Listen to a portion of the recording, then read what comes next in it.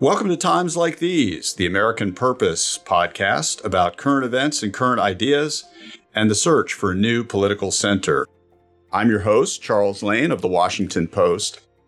Our guest today is John Grinspan, who is curator of the Division of Political and Military History at the Smithsonian Institution in Washington, and one of the more innovative young historians writing about American politics today. He's the author most recently of a book called The Age of Acrimony. And if you go a little further down his CV, you'll get a sense of the context in which he wrote that book. John describes himself as someone who studies the deep history of American democracy, especially the wild campaigns of the 1800s. And his most recent book explores, as its title suggests, a very contentious period of American politics between Reconstruction and just before World War I.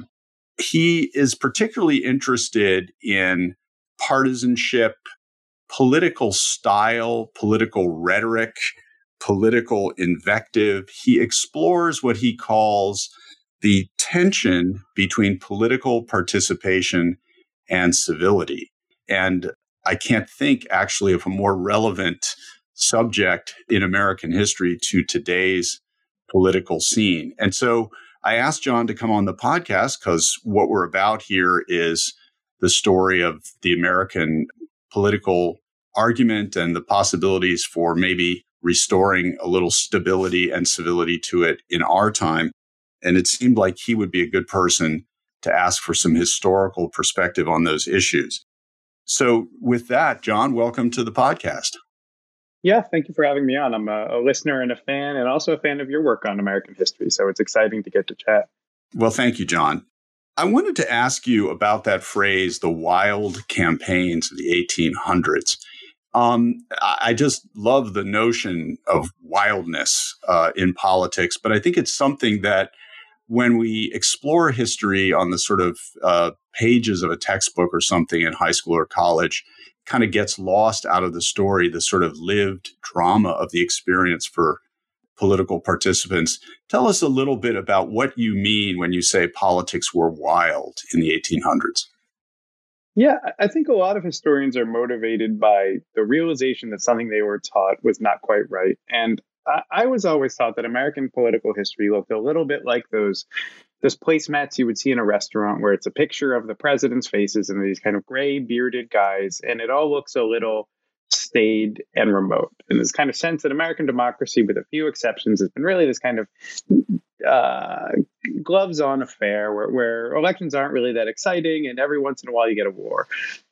And I've come to realize that we have this incredibly deep, rich history of a really both wild in terms of fun and wild in terms of ugly political system. That political campaigns, especially in the 19th century, in the first kind of 100 years of American democracy, engaged really large swaths of the population, the people who could vote and people who could not vote. They bring out some of the greatest emotions and energies. They turn into really a form of social life for many people. It's kind of the main national conversation in society. And a lot of that is driven by competition, by partisanship, by some ugliness, and also driven by things like whiskey and fireworks and barbecue. So it just seemed like a really rich history that we were doing a bad job teaching in a way. Not to insult any other historians, but it's just a really rich story that we have not fully mined in quite some time.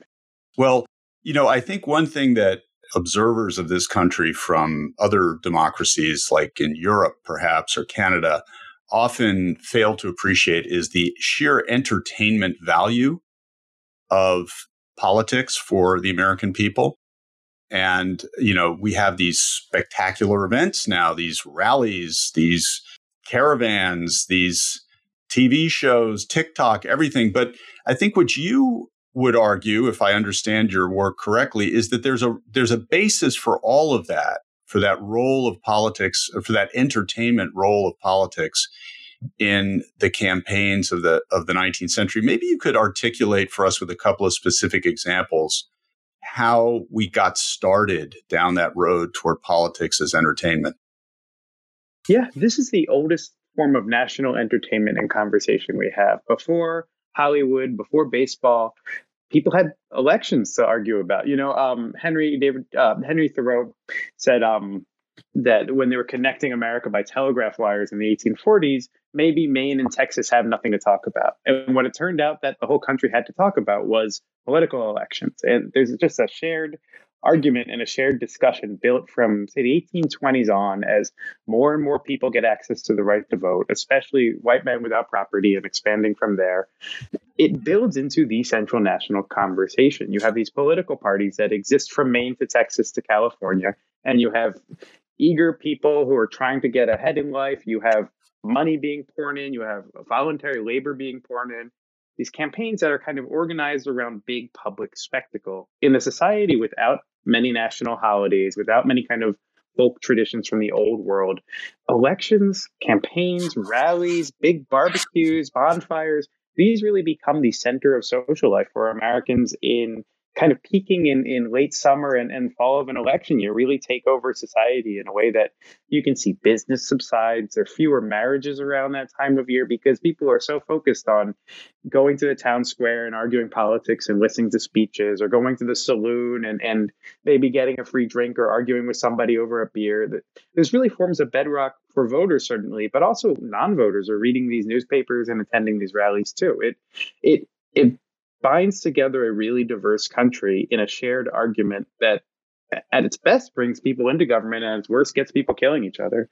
So we're going to talk about your book, The Age of Acrimony, in a moment, but I want to talk about your current work in progress, which is, as I understand it, titled Wide Awake, the Youth Rising That Brought the Civil War.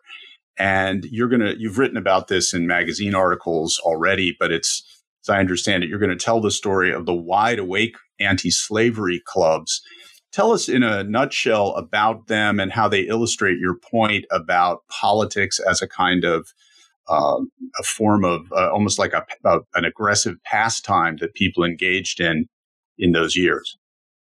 Yeah, the Wide Awakes were these clubs of young Northerners who, in the election of 1860, right before the Civil War, put on military uniforms, light torches, and march at night against what they called the slave power. That the situation at the time is that there's this really small minority of slave owners who are running the country and constantly walking all over the interests, not just of the enslaved people who unfortunately weren't being listened to all that much, but also the majority of white Northerners who feel like the country is run in the interests of slavery. And so they start basically rising up, these young people, and they use these military metaphors and these military uniforms that walk this really tricky line between campaign rhetoric and opening up a civil war. And it's really hard to look at these guys and say, are these standing up against slavery for freedom? They kind of trickle into the South. They have African-American clubs somewhere. They have immigrants in the movement. They really become this big, diverse movement against slavery.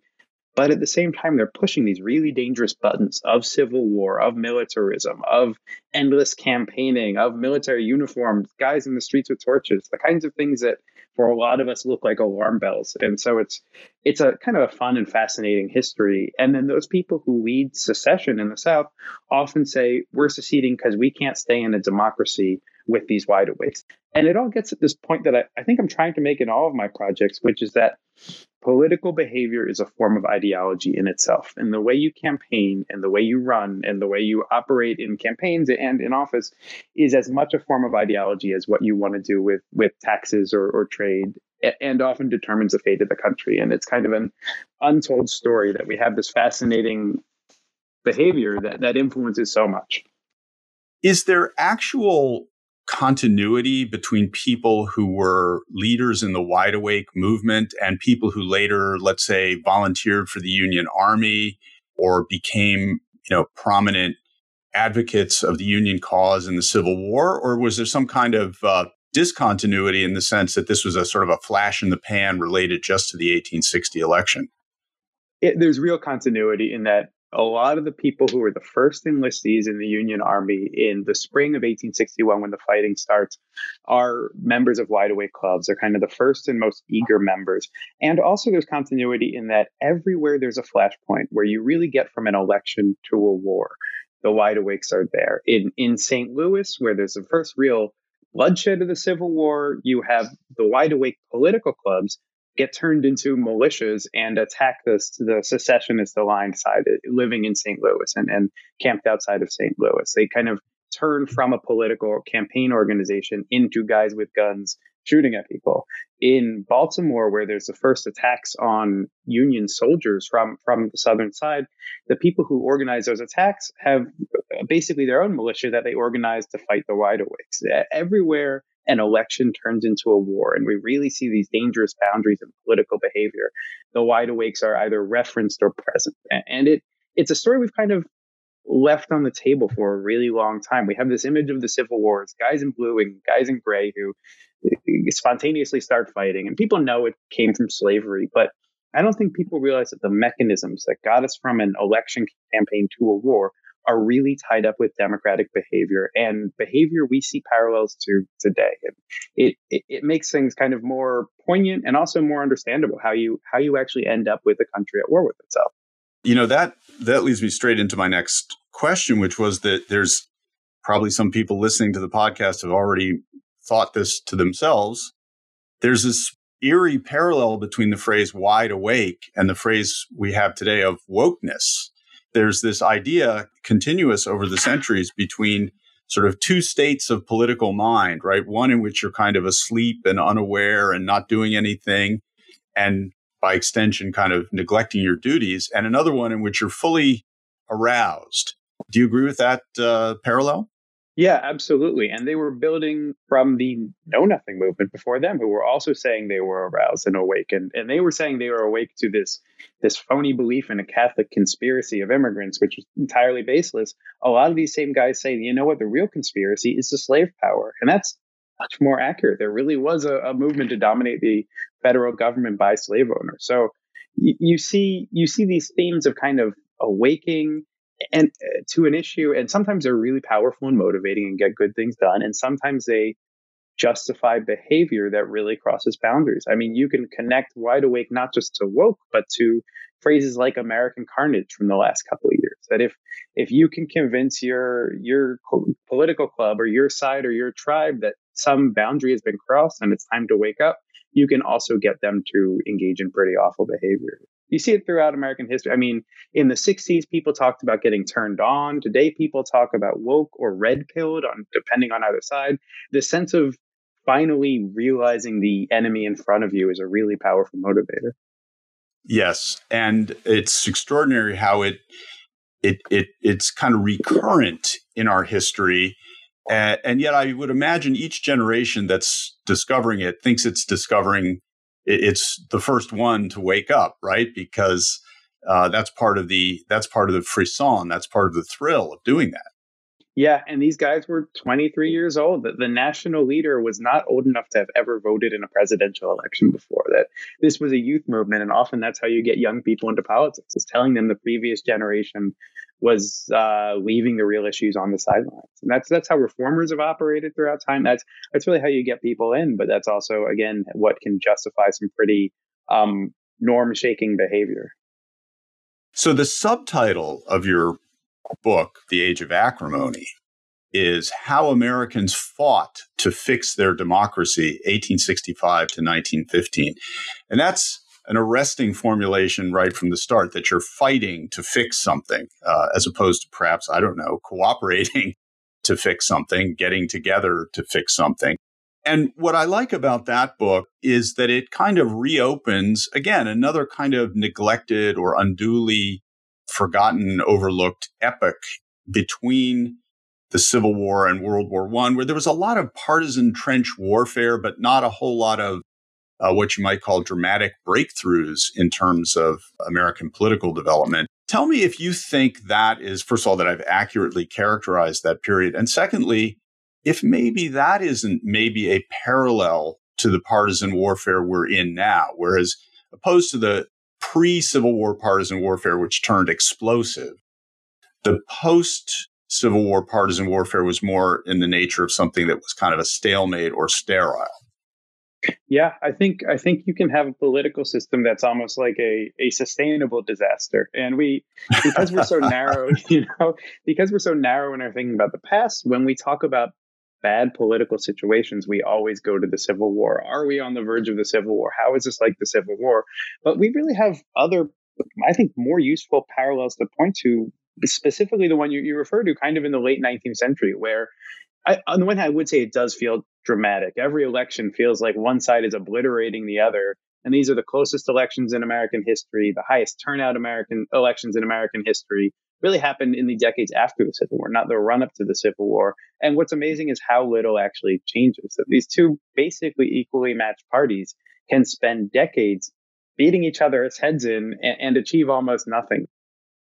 Well, what was especially intriguing about that book was that you told that broader story through the particular experience of a single family. The father, William Kelly, who was a veteran congressman and had been a Republican of Pennsylvania, had been anti-slavery and a reformist in his time, and his sort of woke daughter, Florence Kelly, who was kind of even more of a reformer, and the two of them had sort of a fraught relationship.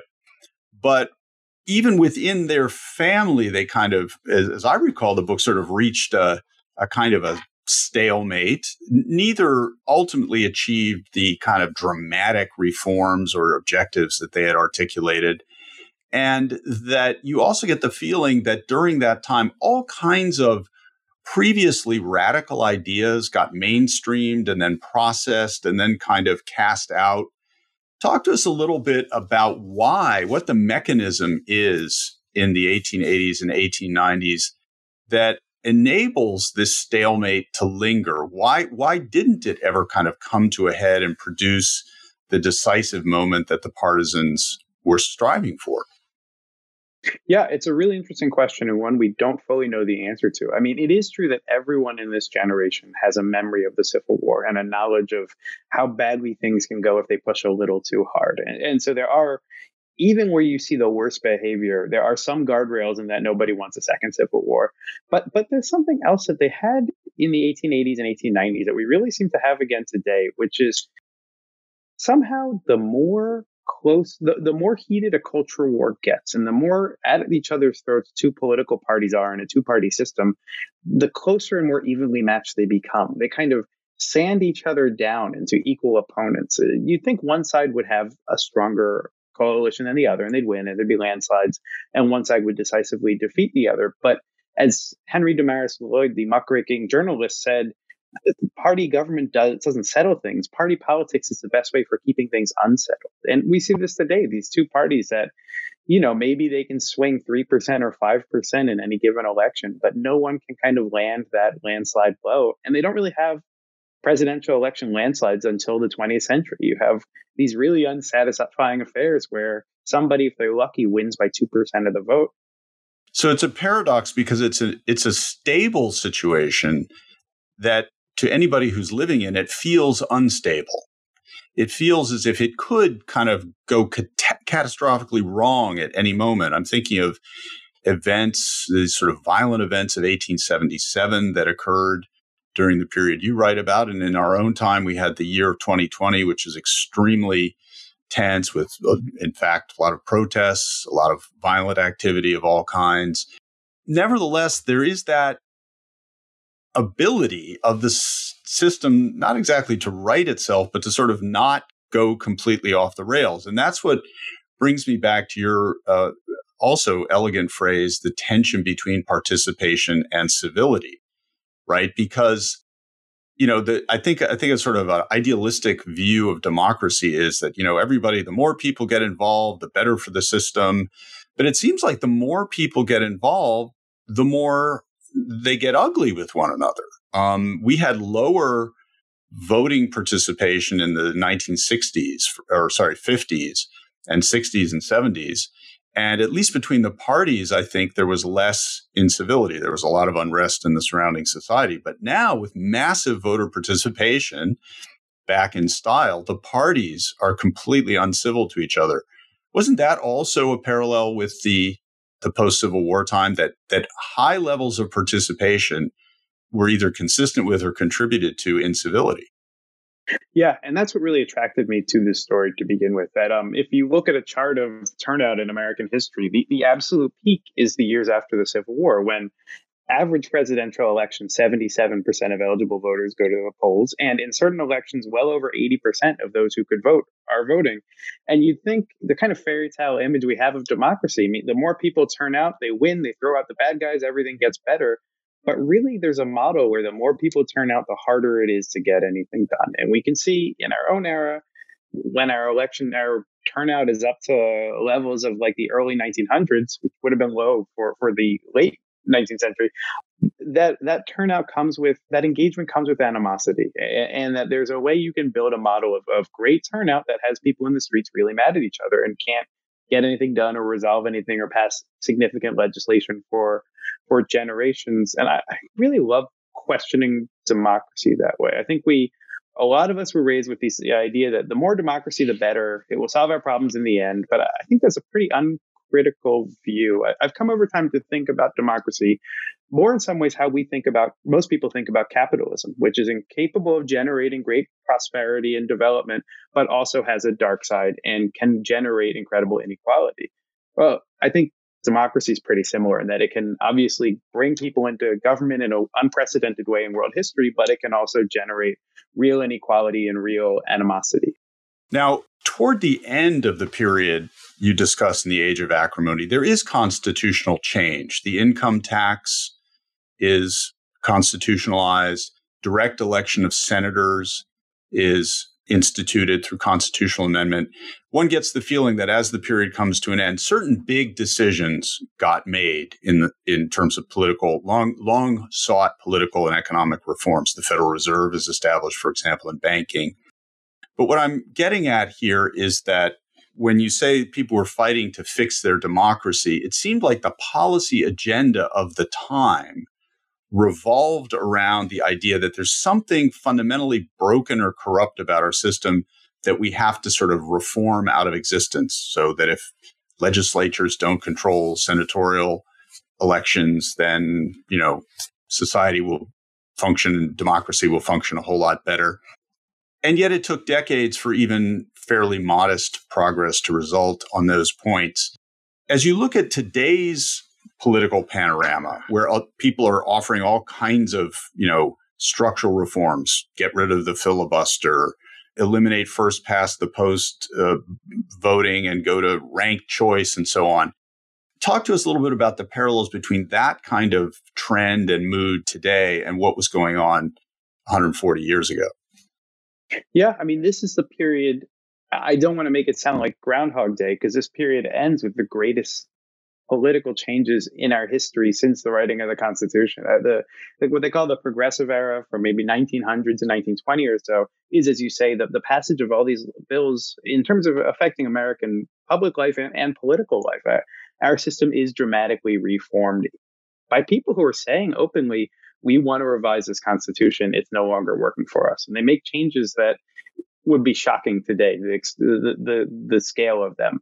And also policies that were really radical in, say, the 1880s or 1890s and pushed by this populist fringe become basically mainstream in the 20th century. And it's kind of amazing to see how ideas that would get you kicked out of your political party in 1880 are consensus by 1920. And this one of the big lessons of this book that sounds obvious but is important to dramatize is that deliberate reform and change are possible, and that we have this huge heritage in our history of active reformers identifying flaws and problems in their democracy and dramatically changing how we behave. So this kind of attitude, I hear sometimes that we're stuck on this cycle or this downward spiral. It ignores how much change has been successfully made in our past. I think we like telling ourselves the darkest version of our history right now, and it leaves a lot on the table in terms of successive reform. Well, I guess it's another paradox in the sense that there was an extended period of partisan trench warfare, and then a relatively compact period in which tremendous change occurred. And maybe that's just the way majorities form in this country. It's sort of a glacial pace, right? I think about, it's in the news now, same-sex marriage, which a mere 18 years ago was rejected. I think it was by more than 30 state referenda or something, and now enjoys 71% public approval and 60 plus votes in the Senate. We have that way. We don't we, as Americans, of denying that we ever believed something in the past that we now fervently uphold in the present. Maybe that's a source of flexibility. Maybe that's a source of potential rejuvenation in our culture. Yeah, I mean, it all depends on how optimistic or pessimistic you want to be, because the other angle here is that to make all those changes in the early 20th century, both to, political behavior and to policy, it took a restraining of that old political model to the degree that voter turnout fell. A lot of people, especially those people who are kind of lower status in society, working class voters, younger voters, immigrant voters, African Americans, even in the North, really turn off and stop participating. And voter turnout crashes from 80% in the late 19th century to fewer than half of eligible voters by the 1920s. So again, that model of kind of positive change sometimes happens when both these behaviors are restrained and also people turn off at large numbers. And so that's a mixed blessing. That on the one hand, they really do manage to make these significant changes that we're benefiting from today. And on the other hand, a lot of those changes come at the expense of that big, vibrant culture that got great engagement and got people to care about the government.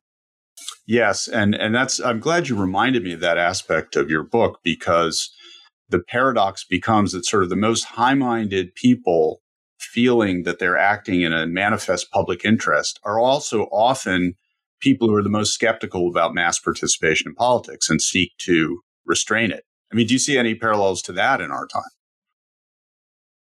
I guess the one thing I'll say is I've come to believe that very few people have really strong dogma in how we should use our government. Most people want to affect change, and whether that comes through judicial activism or legislation or kind of boycotts or cultural campaigning, it seems like people want to make change whatever way they can and are much more loosey-goosey about which mechanism of power they should use. And so you can see people who never would have tried one approach in the 1880s leaning into that approach in 1900. And you can see that in our own culture too. Who has faith in free speech and who supports some form of self-censorship today, that kind of thing. It's interesting to see people really vacillate over their political careers. Are you suggesting, John, that politics encourages people to think that the ends justify the means? I might be. I don't know. Maybe I'm just too jaded and dark. But yeah, it seems like that often happens. Well, I've often observed covering politics over the years that sort of one man's principled conduct is another's ideological inflexibility. The ability to contradict oneself is actually a democratic skill. Yeah. Yep. It's a skill that's necessary to get along and move, if not necessarily forward, at least move off in another direction once you're active in politics. There's something else with that, which is that politicians are really adept readers of voters, and that can underline really bad behavior. For much of American history, to win votes, political parties and machines adapted really corrupt behavior or supported political violence, and so that can really be an awful force. But I don't know, this last election seemed to underline the fact that voters in key states don't want to lie about elections, don't want to live in this fantasy world where our democracy, we can just make up results as we see fit. A lot of politicians are going to read those results. I hope they do, but you never know how strong ideology is running against the almighty voter as the kind of the compass for a lot of politicians.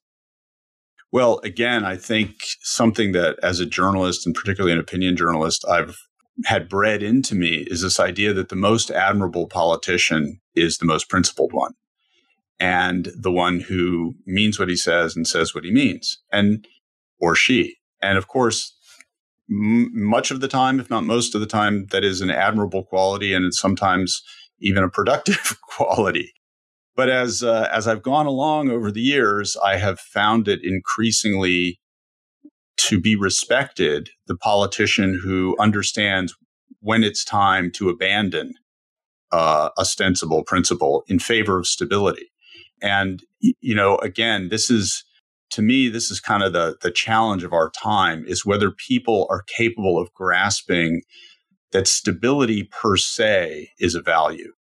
that perpetuation of a pretty good system and maintaining the opportunity to reform it over time is more important than sort of getting what you want or declaring what you want. So that's my little sermon there. Feel free to respond. Yeah. But I also think that, go ahead. Well, I absolutely agree. And it kind of gets to this thing I'm saying about how political behavior is an ideology in itself. That as much as whatever you want to do with the federal government or tax dollars, the sense of when it's acceptable to cross certain lines is an ideology. And it's not necessarily how the parties are aligned always, but it's an underlying force. And because we grew up, those of us who grew up in the 20th century with so much stability, it really, for all its issues, 20th century America was the most stable place on the planet to live out the 20th century. I think up until the Iraq War, we really didn't think about the value of stability very much. And that kind of opened our eyes to what happens in a society when stability gets threatened. And now we see in our own society the kind of, not nearly to the same degree, but menacing instability and how politically significant that is. And we've kind of taken it for granted. And there are a lot of politicians who I think maybe will have to rethink that value. This darkness that periodically sets in, and the cynicism and the sort of ends justify the means thinking that sets in, is in some ways the other side, the flip side of the idealism that permeates American society, right? That only a society that proclaims itself to have a dream can be disappointed in that way. There is I think what you're talking about is a level of feeling of disillusionment that gets converted into grievance politically. Whereas in some other democracies I'm familiar with, particularly in continental Europe, there's just sort of an ambient worldliness about human behavior generally and politics in particular that maybe protects them a little bit against that level of feeling so terribly aggrieved and deceived and having their dream disappointed. Yeah, there's a real brittleness in American political culture in that way, that people who are raised with exceptionalism, when that bubble bursts, can go really unusually dark. One thing I will say, though, kind of returning a little bit to this theme of generations, is I did an earlier book on young people in politics in the 19th century. And one thing I found was that even back then, rising generations are often awfully contrarian to older generations and try to kind of correct from their behavior. So people who grew up with a really sunny vision of American exceptionalism in the early 19th century, when they ran into the Civil War, they got awfully dark. But the generation that grew up after, that grew up in the Gilded Age with these assumptions that everything was rigged and everything was corrupt, well, they kind of fueled the progressive era, kind of pushing back against the attitudes of their elders and of the previous generation. So we might see in Gen Z or some rising future generation a sense that whining about the system being rigged is kind of cliche and old hat and establishment, and a kind of renewed earnestness or democratic optimism or something from a rising generation, because it will just look like what the old fogies were doing. One of the most almost profound things I ever learned about American resilience is the following.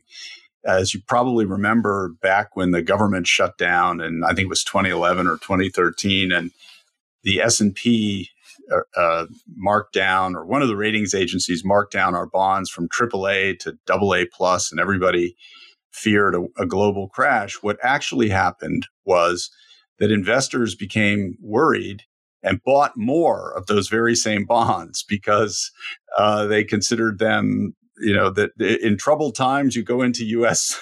securities. And, in the same way, I have been struck by how so many of the young people, and people of all ages really, who are denouncing the system and saying we have to save the country from imminent disaster, do it by going into elections, by voting, by running for office, and by participating more in this very same system that they say is so hopelessly corrupt. So maybe that's just another way, John, of saying that I'm glad Americans have a great capacity to contradict themselves. Yes, sometimes it's the best possible scenario, right? And it's what has made American history and politics so mobile and fungible over the years. So yeah, I do have hope in rising generations. If nothing else, just getting tired of people arguing over the same issues forever. Well, speaking of forever, unfortunately, you and I cannot continue talking forever because we only have a certain amount of time for this podcast. But I really wish we could go on much longer because it's fascinating to discuss these things with you. I really believe you're one of the more innovative and original people writing history today. And it's been a real eye opener and a real privilege to get to know you a little bit and to have you on the podcast. And let's keep in touch, and we'll do this again soon. Yeah, absolutely. It's such a pleasure to get to talk with you about this. Thank you, John.